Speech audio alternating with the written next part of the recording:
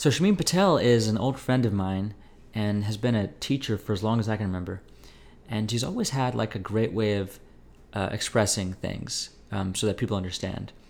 And the thing I wanted her to explain to people now was how teaching should be treated in the midst of this pandemic. There's a lot that we're hearing from medical people, and when it comes to opening schools, the medical perspective is super important. But it's also important, I think, to hear from teachers who are often in the crosshairs of society's decisions and have to just kind of accept what comes to them. So with that, I bring you Shameen Patel.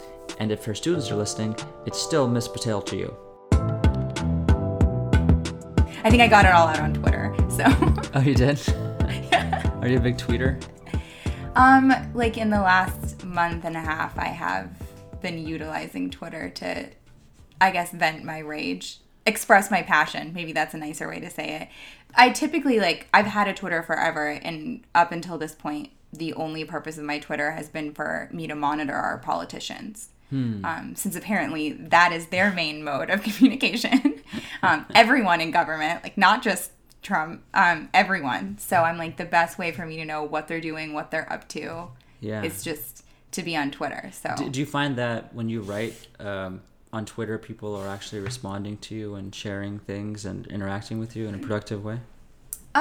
Yes. Before, my interaction with other people was pretty minimal. I didn't have a super following or any... I hadn't bothered to follow anyone other than politicians on Twitter. Yeah. So, I wasn't... It's not like Instagram or Facebook where I'm, friending people. Yeah. I was just using it to follow, public figures. But then one of my tweets, a month ago, went viral. So now people interact with me on Twitter, a whole bunch. And wow, I should interact back. I'm not good at it because I've never used it for that. But I'm when someone comments on a tweet, it would be nice of me to respond to those types of things. Yeah. So I'm trying to, engage more with people. But well, that's super cool. Yeah. Now that you have, when you go viral, I'm sure you get good attention and you get bad attention.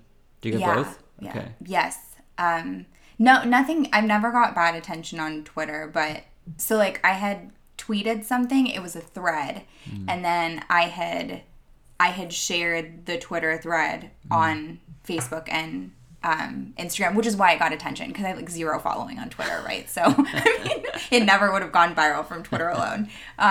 It went viral because of Facebook. It was about the current situation with education and staff. So a few of my teacher friends were oh my gosh, this, and shared it, and then suddenly everyone's teacher friends were sharing it, and then people were hey, my cousins, brothers, nieces, third cousin twice removed, post this on Facebook, do you know them? And I'm nope.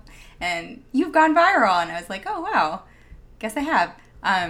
That's awesome. So yeah. And then because of that, a ton of people, my Twitter handle was up there, so a ton of people started following me on Twitter. And then, I was just tweeting angry tweets, every day. I didn't have an audience. I just go on Twitter and, say something. Now, people are paying attention to my angry tweets. I mean, I haven't changed my Twitter behavior, but it's weird knowing that, people are watching. Is it good? Is it good? I mean, because you've always done things kind of under the radar. And I wonder, if... Is it now you're checking your phone more, or is there a sense that you owe the teachers of America a chance to voice their thoughts? Is that how you feel responsibility? That's been the notification thing has been really, really problematic. Yeah. Before I just did stuff and people didn't really like it or comment on it. I just did it to do it because I felt like doing it. And there was nothing followed up after that other than every once in a while your friends are oh, this resonates with me or whatnot. But now it's my Instagram mainly is just continuously blowing up. So it's really hard for me to manage just my phone. I feel like I have to look at it because my phone's always lighting up no matter what I'm doing. Yeah. And it's not so much if people like stuff, that's fine. I can ignore that. But it's more when people are commenting or a lot of people are, direct messaging me. And then I feel I have to answer 3 days ago, a teacher in Massachusetts who's 6 months pregnant DM'd me, and she was like, hey, I read this article that you posted on Medium that went viral, and I just wanted to know if you could give me some advice on how to talk to my administration, because we're going back in person and I am terrified about, starting school when I'm basically 7 months pregnant. And she was like, can you help me come up with a statement that I can present to my administration? And I was just like, Wow. I'm nobody. Like, why are you asking me? But I didn't want to be rude, so I was like, well, I'm going to try to imagine what I would say if I were 7 months pregnant right now. And it worked. Like, she took it to her administration, and they were really, really receptive. So that's awesome. But it's stuff like that where I'm like, oh my gosh, I now have a responsibility to be, like, I opened this door, so, like, I can't just ignore people now. So that's kind of overwhelming sometimes. Where can I find you on Twitter? Where can people find you? Oh, my Twitter is at MimiCat. MimiCat. Yeah. With a C-A-T, right? Yeah. See, I wasn't planning on anyone knowing me or following me. So even my Twitter handle is like dorky. Okay, so I'm trying to find which is the tweet that went viral. So, there are two. One is a serious one, and one was a funny one. Mm-hmm. So the serious one, which was attached to an article that got featured by Medium, which was super exciting. I was more excited about that, honestly, than the tweets. But that was called, oh, Lord. Look, I don't even know how to navigate Twitter. That's how sad this is. I'm like, I just know how to hit the tweet button. How do I find my old tweets? Okay. I think you have to go to the top and it says tweets. Yeah. Got it. I've clearly tweeted like so much, so now I'm hunting for this tweet. But it was a thread about how I felt like parents and teachers were being pitted against one another. Uh-huh. And in my opinion, I think that was... what I'm about to say is going to make it sound like I thought it was a conspiracy theory. I don't think it's a conspiracy. I just think that it was a very good strategy that the government and whoever else was invested in schools reopening was using in order to achieve what they wanted. Like, if we made it seem like teachers didn't care about students or, the massive strain that was placed on parents when we went virtual in the spring, then parents would join the rest of the country in being really angry at teachers. And then we could just, like, pin this whole thing on teachers. So the tweet was like kind of my assessment of the situation and like offering empathy to parents. I just wanted them to know, like, none of this is about us not caring about what parents are going through. It's the exact opposite. Like, on a day-to-day basis, my job is to care about children and their families. That hasn't changed. Like, I don't care about them less. And the motivation for saying that I want to keep schools closed, in addition to protecting my own life, is to protect their lives. Like, it is about taking care of this group of people. So the thread was just like expressing that it's really dangerous if we allow the two groups of people whom I think are most invested in the well-being of children, parents and teachers. It would be a tragedy if we weren't working together on this one. Yeah. I found it, by the way. I found a tweet. Oh, cool. Parent, hi. I was told I can opt my child out of being in person at school if I don't feel comfortable. School, yes you can. We care about your safety. Parent, I'd like to opt him out then. School, sure. Your child's name? Parent, Miles Davis. He teaches 3rd grade. School, silence. Yeah. That was the funny one that took off. That's and good. The greatest part of this is so I tweeted that like fairly late at night, right before I went to bed. I was just like in a mood. Again, not expecting anyone to respond to it. And Samir was right there. Yeah. And he read it. He was like, yeah, that's not that funny. So we had a good laugh about that afterwards. It's amazing how this medium even works, because I'm going back. You actually have something of a following even before this, but the way that things go viral is it's actually, I guess, it's how it's going viral in many ways in this country right now. People are just catching things, whether they're ideas or diseases. That's really cool. I'm glad that this message is what got out there, though, because Me too. I don't know, like we were talking before, and I think that there is a lot of weird authority being assumed by medical people on this front, and I don't know that we necessarily have the right to say things that we say just because we studied something other than what's happening right now, and specifically, pediatricians and psychiatrists, we have a lot to add to the conversation, certainly, but we also have a lot to listen to in terms of people who are in a very different setting that still is affected just as much, and Sure. the kind of demands that are being placed on teachers, we never knew those. We never knew that conversation. It was never part of the conversation. Yeah. And the heroism that they have to embody on a daily basis it's never really the subject of a national crisis the way that medical people have a moment the way we do now. So I think that we have to be careful whenever we talk about it. And I think that I think there's a lot of stuff that isn't ironed out yet, and I think that the fact that it's not ironed out yet should mean that we lean in the direction of what we do know. Yeah. That's my big thing. Like, I would love to be wrong. Like, it would be awesome to open schools and nothing happens, and I will welcome all of the like, haha, we told you so, you were scared. Great. Like, I don't have to die. My kids that's awesome. I would love for that to be the case. I'm just not willing to take the risk for that not to turn out that way. And so the video that you sent me yesterday, which like I really had to grit my teeth to listen to. Yeah. Had to, call on all my social emotional skills Yeah. to get through it. Because I'm not going to dismiss, like, there was definitely value in some of the things that were being said there. I think, unfortunately, one of the most irksome aspects of the video was like really early on, so it turned me off immediately, which is why it was such a struggle. Yeah. But I absolutely was not a fan of how when it opened, and I don't remember the doctor's name, I feel bad, but when he was introducing his guest, Dr. Epstein, he was like, Dr. Epstein, tell everyone why you are perhaps the most qualified person to be speaking about this. And I was like, really? He's not qualified at all. And so as soon as I heard that, I was like, wow, I'm totally tuning out. But then, I didn't tune out. I stuck it out and listened. So for people who are listening, what we're talking about is a video Dr. Mike did with it was like a pediatric intensivist, I believe, if I'm not mistaken, or pediatric specialist of some kind, and he was being interviewed in the capacity of like what's on the front lines as far as children being affected with COVID-19 and how that should affect opening schools.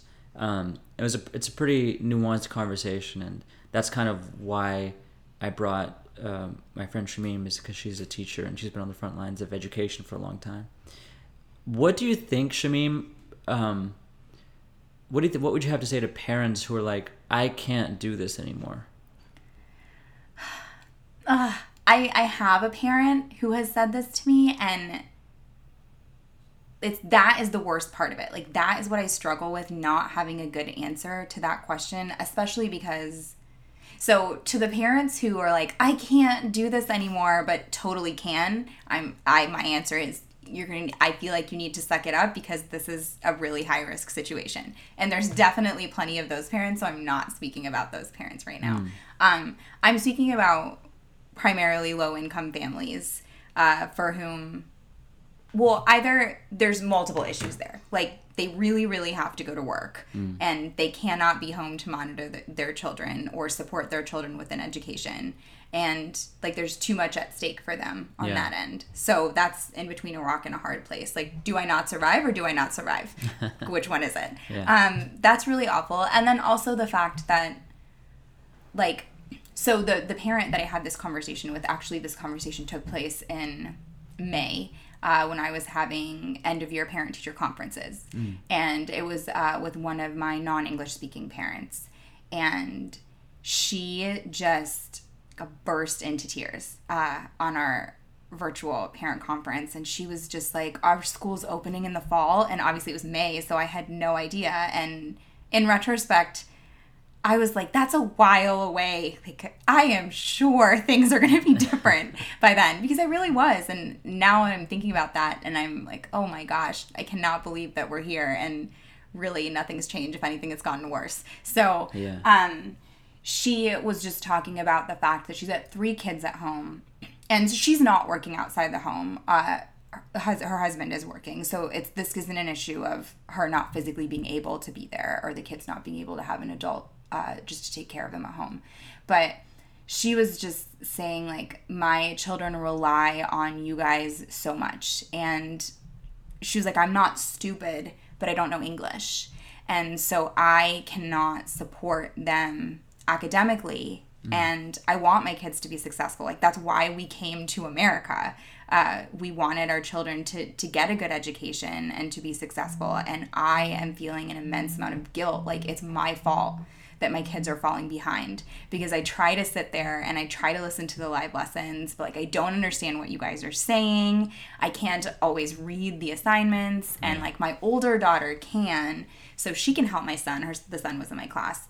And she was like, but then like, my older daughter has stuff to do too. So is it responsibility of an older sibling to manage a younger sibling's education? Like, because there's a language barrier with the parent. And then she was just like, even if we put all of that aside, like, let's just say I find a way to make it work, or I do ask my older daughter to support the little one with school, he's an emotional wreck. And so I was really taken aback to hear this, because I was seeing this baby on live video every day. He was always, like, he seemed like his usual self, how I knew him to be in the classroom, like, funny, quirky, like, a little mischievous, but really bright, excited, eager to participate. To me, it all felt the same. And she said that stuff at home had been awful. Apparently, anytime he wasn't on the video call with me in the class, he was having really severe anxiety and nightmares. He wasn't sleeping. He was breaking out into hives, which apparently the doctor said was from stress. And he lost his appetite, and he would have these like, crying spells, and he was just begging to go back to school. And I was mortified when she told me that. And at that point, I was like, we have to find a way to get back to school. Like, we cannot put any parents in this situation. We cannot put any children in this situation. Like, we have to go back. And, my husband was like, that's crazy. We're in the middle of a pandemic. You guys can't go back. And I was like, no, I know that we can, but like, somehow we just have to rock and hard place. Yeah. And I don't have a good answer for that. Like, at the end of the day, I still feel like I have to sit here and say, if we're not managing the pandemic and there's this many unknowns, we can't reopen schools. Because if I think about it, and I had to put the 2 worst possible situations in my head, which is the current situation, this child is obviously having super negative impact of being home and out of school on his mental health, and perhaps on his physical health too. I don't know. And then the other alternative is, like, say we go back and say him or one of his sisters or his mom or his dad were to die of coronavirus. Which one's worse? And there's not a number on this, but there's some number of teachers that will die. It's true. It's just a matter of truth. It's not a matter of if, but it's a matter of how many. And if I think about that, like again, just putting it in the situation with my own kids, the biggest thing that my kids said constantly when we were virtual is, I miss you, I want to see you again. When do I get to come back to school, and when do I get to see you? And I was like, what if we came back and I died? You didn't say that, though. No, but in my head, I was thinking it, like, as a child, you're not going to have that foresight, right? You're just like, I'm not at school and I don't get to see a grown-up that I love. Like, I just want to be there and see a grown-up that I love, and it's all better. And I'm like, what if coming and seeing the grown-up that you love ended up with the grown-up you love dying? Like, what if that happened? Yeah, that's like a Lion King level tragedy. Yeah, and the thing is, it's going to happen, like you said. in some classrooms it will definitely happen, and I imagine, like, just knowing my own kids' personalities, and I imagine countless other teachers knowing their kids' personalities. Like, I definitely have kids in my class who would blame themselves for that. Like, they would take full responsibility for my death upon themselves. I have kids that are torn up if, like, they think I'm the slightest bit upset and it has nothing to do with them. Yeah. They will be, like, crushed, and it will feel irreparable until I can convince them that I'm not mad and it doesn't have anything to do with them and it's not their fault. Like, if I am mad, I have to be like, I'm a person. I have feelings. I express feelings just like you guys express feelings. And it doesn't always have to even do with stuff that's at school. Like, it might not even be about you guys. They're, like, certain that if I'm unhappy, it's completely their fault.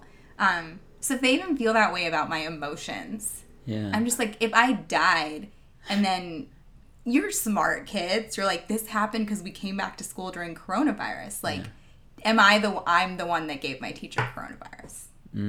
Like, yeah, that's a lot to think about for a child. And if I mean, even if they're not as emotionally intelligent as your kids are, it's a lot for kids to deal with. Let's say they don't get their teacher sick, they get their parents sick. That's also a heavy thing to bear. And even for me as the teacher, like, I have been thinking about this.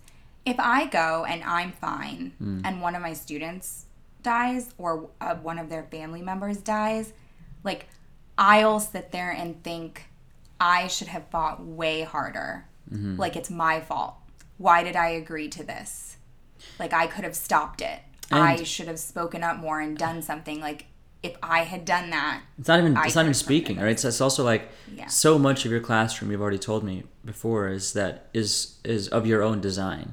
You have to put your own money and time and heart into your classroom. There's no doubt that a lot of the hygiene of your room will be your responsibility. There's no doubt about that. So, like, the custodians will come in at the end and the beginning of the day, but between classes, after lunch, these are times where it'll fall on you to kind of, like, think about CDC guidelines. Really, that's part of your job now. That's a lot to deal with for sure. I wonder if you've noticed among your parents of your students any kind of creative strategies towards this weird situation that have been good for them and their kids, like teaching wise, babysitting wise. So with some of my parents, like, they've just wanted to know most of my parents, even if they feel the need for schools to reopen, are like, no, I have your back.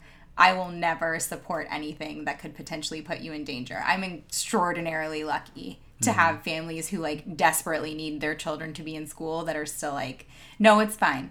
Whatever you need. Like, we support you. That's really amazing, and I'm grateful for that. But a lot of the parents have said, and I offered a ton of resources before school was out for the summer, and I've kept in contact with all of my families over the summer, but I'm usually sending them things like, oh, here's a fun video or games you can play or, like, a scavenger hunt you can do at home, and most of them are just like, yes. Send me all the things.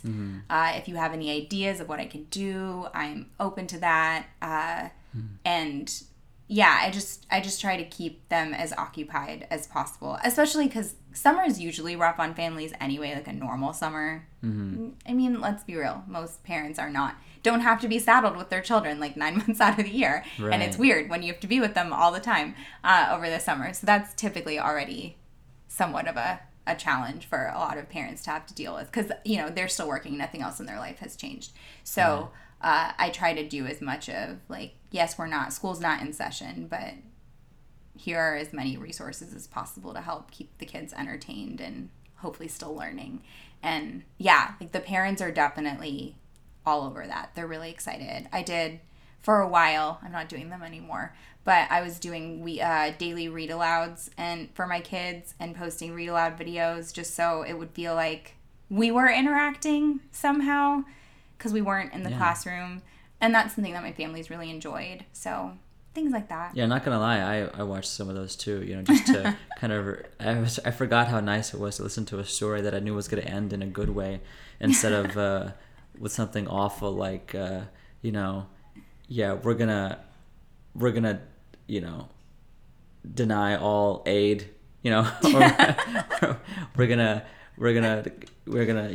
tear gas protesters. This is how every story ends these days. So it's nice to see a story that ends nicely. I'm sure the kids appreciate that too, and the parents. Yeah. I wonder also kind of how, as a teacher, if you're feeling efficacious, like even though you're not in a classroom, like your theater. Do you feel like do you feel like the creativity you're called upon to use in this kind of situation makes up for the fact that you're not doing exactly what you expected to be doing this year? It's like a roller coaster.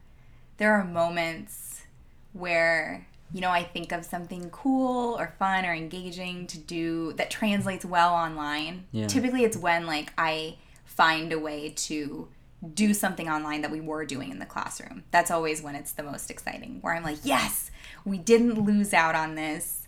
I am basking in the moment right now because I figured out a way to make this still happen even though we're not in the classroom, and we're fine. Like, this is not going to be a big deal. Like, virtual learning is going to be great. Yeah. And then I'll sort of live in that space and then be like, no. Who am I kidding?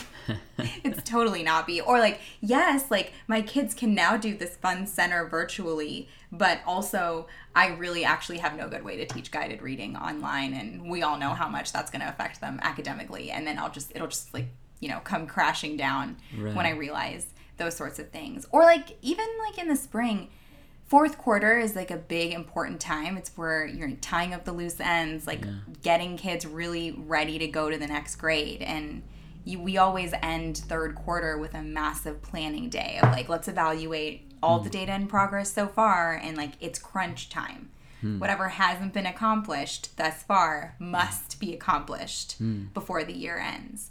And then it literally like fourth quarter started right after spring break. So we went home, third quarter ended, spring break started, and the day after spring break started, everything shut down. Yeah. And like in that moment, wondering, wait a minute, we made all of these plans of things we absolutely have to get done by the first week of June, and I have no idea how I'm going to get all those things done. And then there was the whole messaging of like, oh, well, this is an emergency situation. Like, no one's expecting for necessarily you guys to do all of these things. And then, on a national stage, like from state to state, like end of year testing requirements were waived.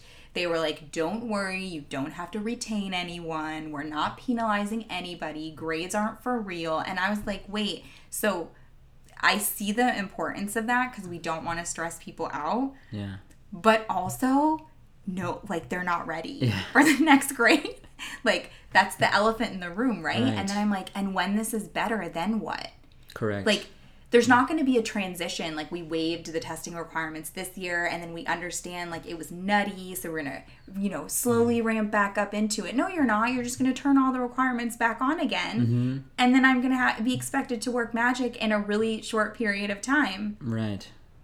To get kids ready again. Or whenever you get your first graders. What grade are you teaching now? So I have been teaching first grade for a while, but because of the pandemic, I asked to move up to second grade so I could stay with my kids. Because I just felt like consistency would be good for them. Well, that's what I was going to say. So like, you'll get to keep them, but you're going to inherit a bunch of kindergartners who don't know anything, who are supposed to be on, this is where I don't know what I studied in school. They're supposed to be on numbers and they're still on letters, and you're like, it's not a 2. So that, I guess that'll be hard. I mean, because that's true of any grade, like 5 going to 6 and 6 going to 7, Right, like we have end of year benchmarks for every grade, and I probably, except for kids that were already on or above grade level before everything went virtual, like I would imagine with all of the other kids that were not at that point by the end of their third quarter-ish, there's some challenges there. Plus the summer slide that always happens. Like, that didn't go away. Like, we ended the year not at the rigor we wanted to be at. and then we released kids to like 3 months of no school. Right. So. Right. And not really. So they're going into a summer that isn't really the same kind of vacation. Like they're not going to de-stress by hanging out with friends or going to camps. Yeah. They're just sitting at home watching TV, right? So basically, it's a difficult thing. But I wonder, is there anything that came out of this technologification of education that is gonna stick? Do you think? I hope so. I mean, for me, I feel like it is. I hope that like all teachers feel that way. There's so many things where I was like, man, why weren't we doing this in the classroom all this time? One of the big things that I talked to my principal about actually is, so we spend like a ton of money, as does every school district in the country, on paper. Like the amount of the budget that is allotted for printers, what is the percentage? Repair.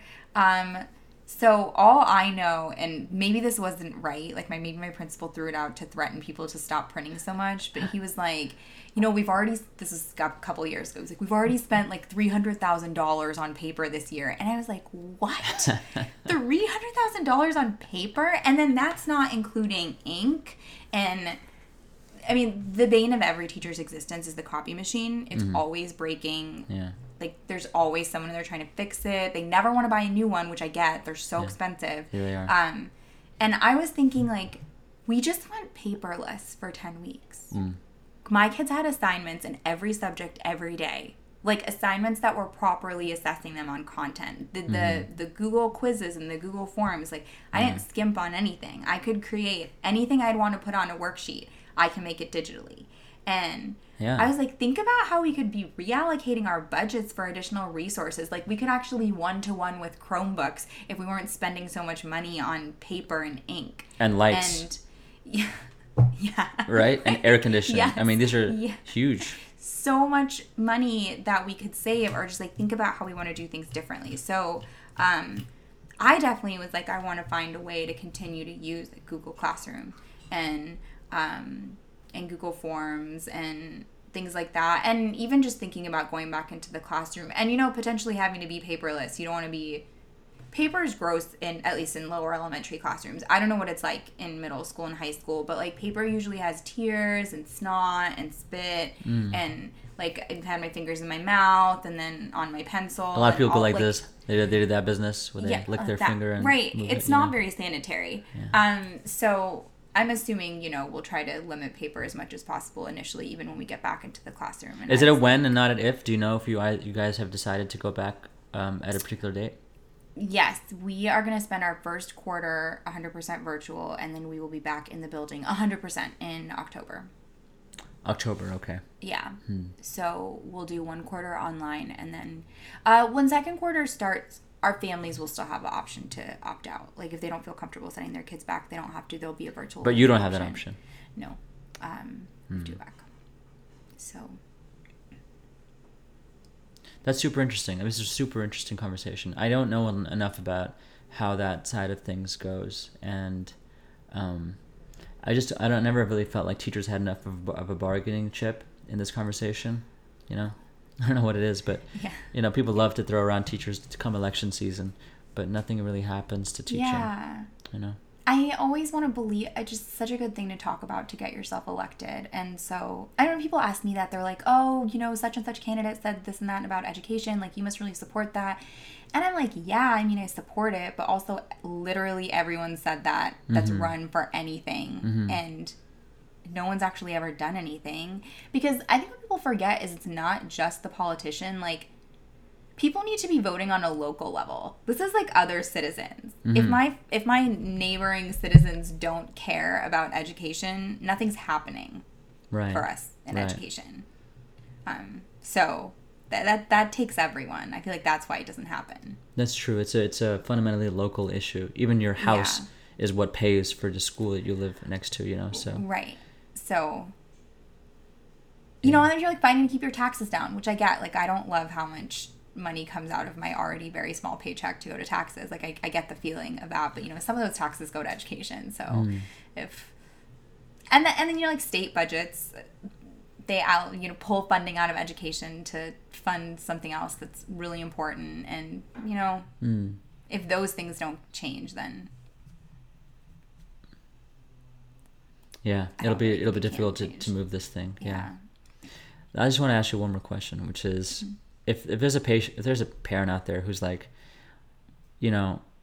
my kid used to be happier at school, and I'm having trouble being my kid's friend and his parent and his teacher, how can they kind of embrace some of these multiple roles without kind of grading too much on their own mental health?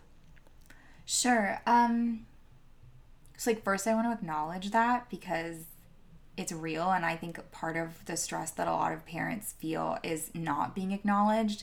I know there's a tendency, I felt this as a teacher, where you say anything about how it's hard and people are like, well, that's your job. You signed up for that.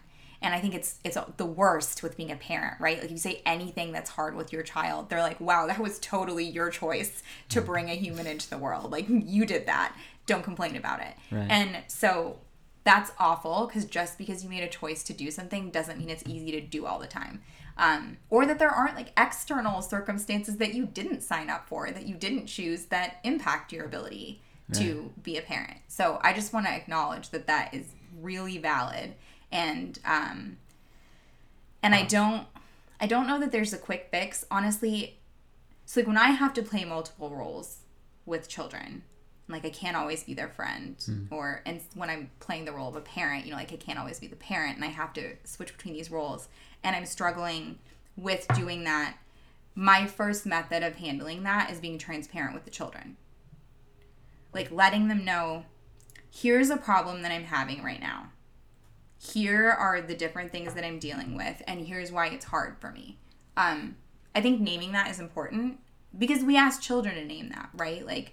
Don't just stew about your problem and have a reaction, and I'm not a mind reader. Use your words. We say that. Yeah, we say that to children all the time. So when I'm having a problem and I'm getting frustrated, I try to dial it back and be like, okay, I am frustrated. You're right. You guys can already see it on my face and hear it in my voice.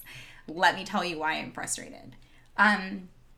That already, in my personal experience, is pretty magical in and of itself, because I really think that your children, especially as parents, your children love you. Even when you do the wrong thing and say things you shouldn't say or are too tough on them, the great thing is that they love you. You have that going for you. It's unconditional. It's really difficult to get your child to stop loving you as a parent. That takes years and years of really problematic behavior. So presumably most parents are not doing that. I like to think. So the great thing there is you can make a mistake and you can say that you're struggling, and you're going to get most likely a positive response from your child, especially if you're vulnerable with them. Right. And they're like, oh, my mom's not just being mean. Right. My mom is having a hard time with something. Right. It decenters them, right? Children also, have a tendency to think that everything that's happening around them is because of them. Haven't necessarily developmentally arrived at having perspective or being able to see other sides. So it's important to let them know that. And I think once they realize it's not me, I'm not in trouble, I didn't do something wrong, this is someone I love and care about that's having a problem, they automatically go into problem solving mode. And even if none of the solutions they come up with are particularly effective, then they're compassionate. They have empathy. When they see you make that face or have that struggle, they're like, are you okay? Is there something I can do? So I think partnering with your child and saying you've never done this before and I've never done it before. Have we ever done school at home? No. Have I ever been a teacher? No. Have you ever had to sit with me all day and learn from me? No. This is new for both of us. So rather than feeling I know a lot of parents have felt it's me versus my child. It's not. It's a really uncomfortable at times new experience that you guys are both dealing with together. They're not necessarily having the most fun time. They want to be with their friends. They want to see their teacher. A lot of children lash out at parents you don't know what you're talking about. That's not what my teacher said. You don't even know what you're doing. So I think acknowledging that it's something that you're both struggling with together is really helpful.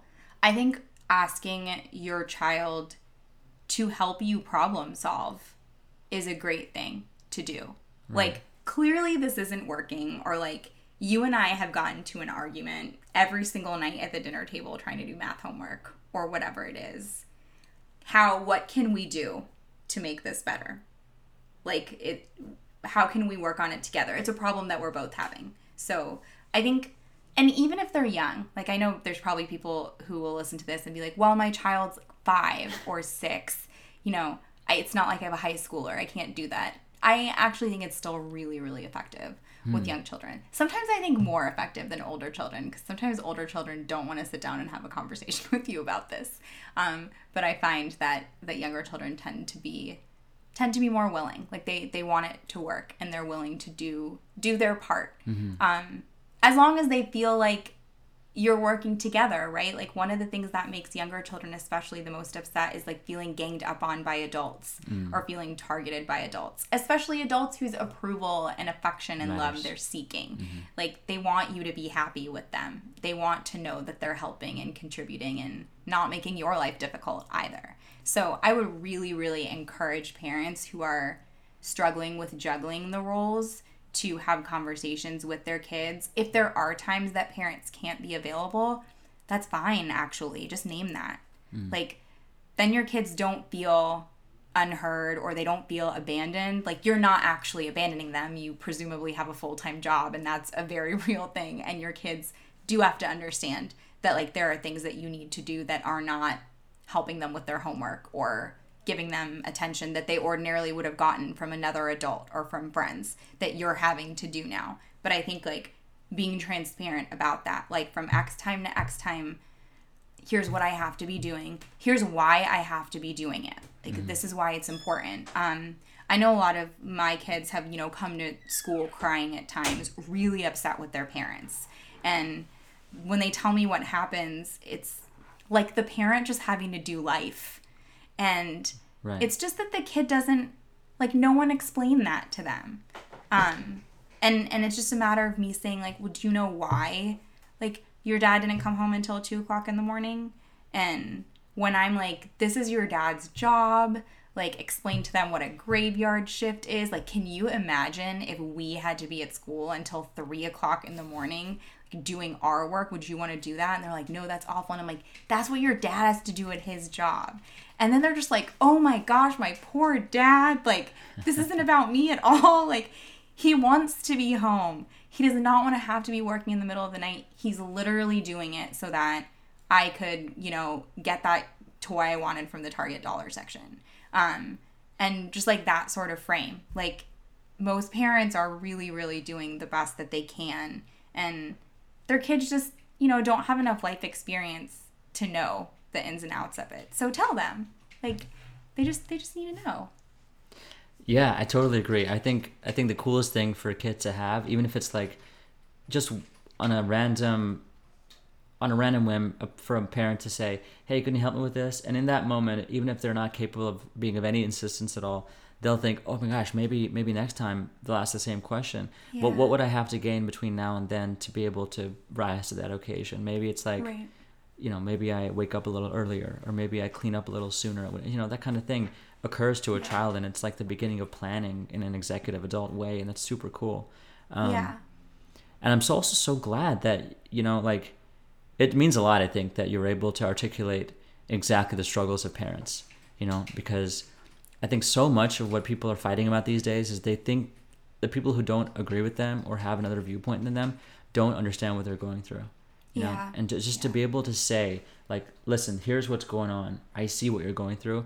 I can maybe even articulate what you're going through better than you can, because I've seen many, many versions of you, you know, and I've lived in my role is basically to solve this problem multiple times over every day. And so I hear you. That means a lot. And I think that's great that we get to hear that. That's all I have, Shamim. Anything you want to add for the audience? No, I would just want people to know that I think it goes back to what you said, just remembering that this is a really challenging time in many different ways for many different people.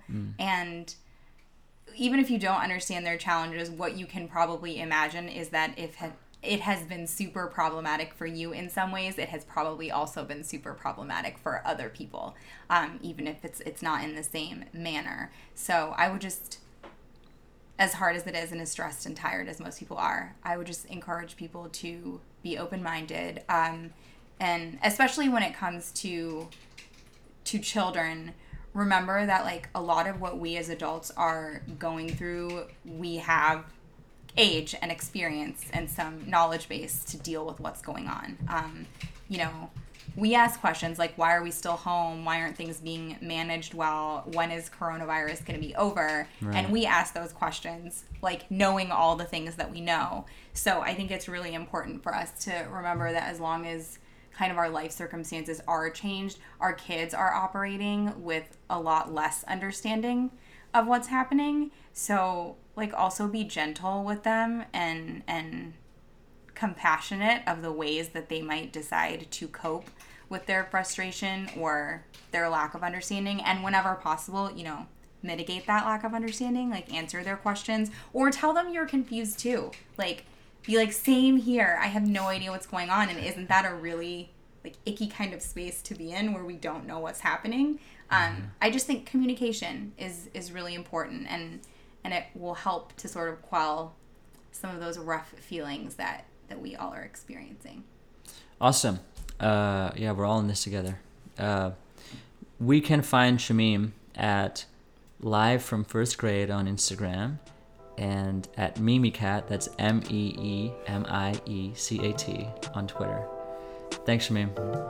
Thanks so much, Anand.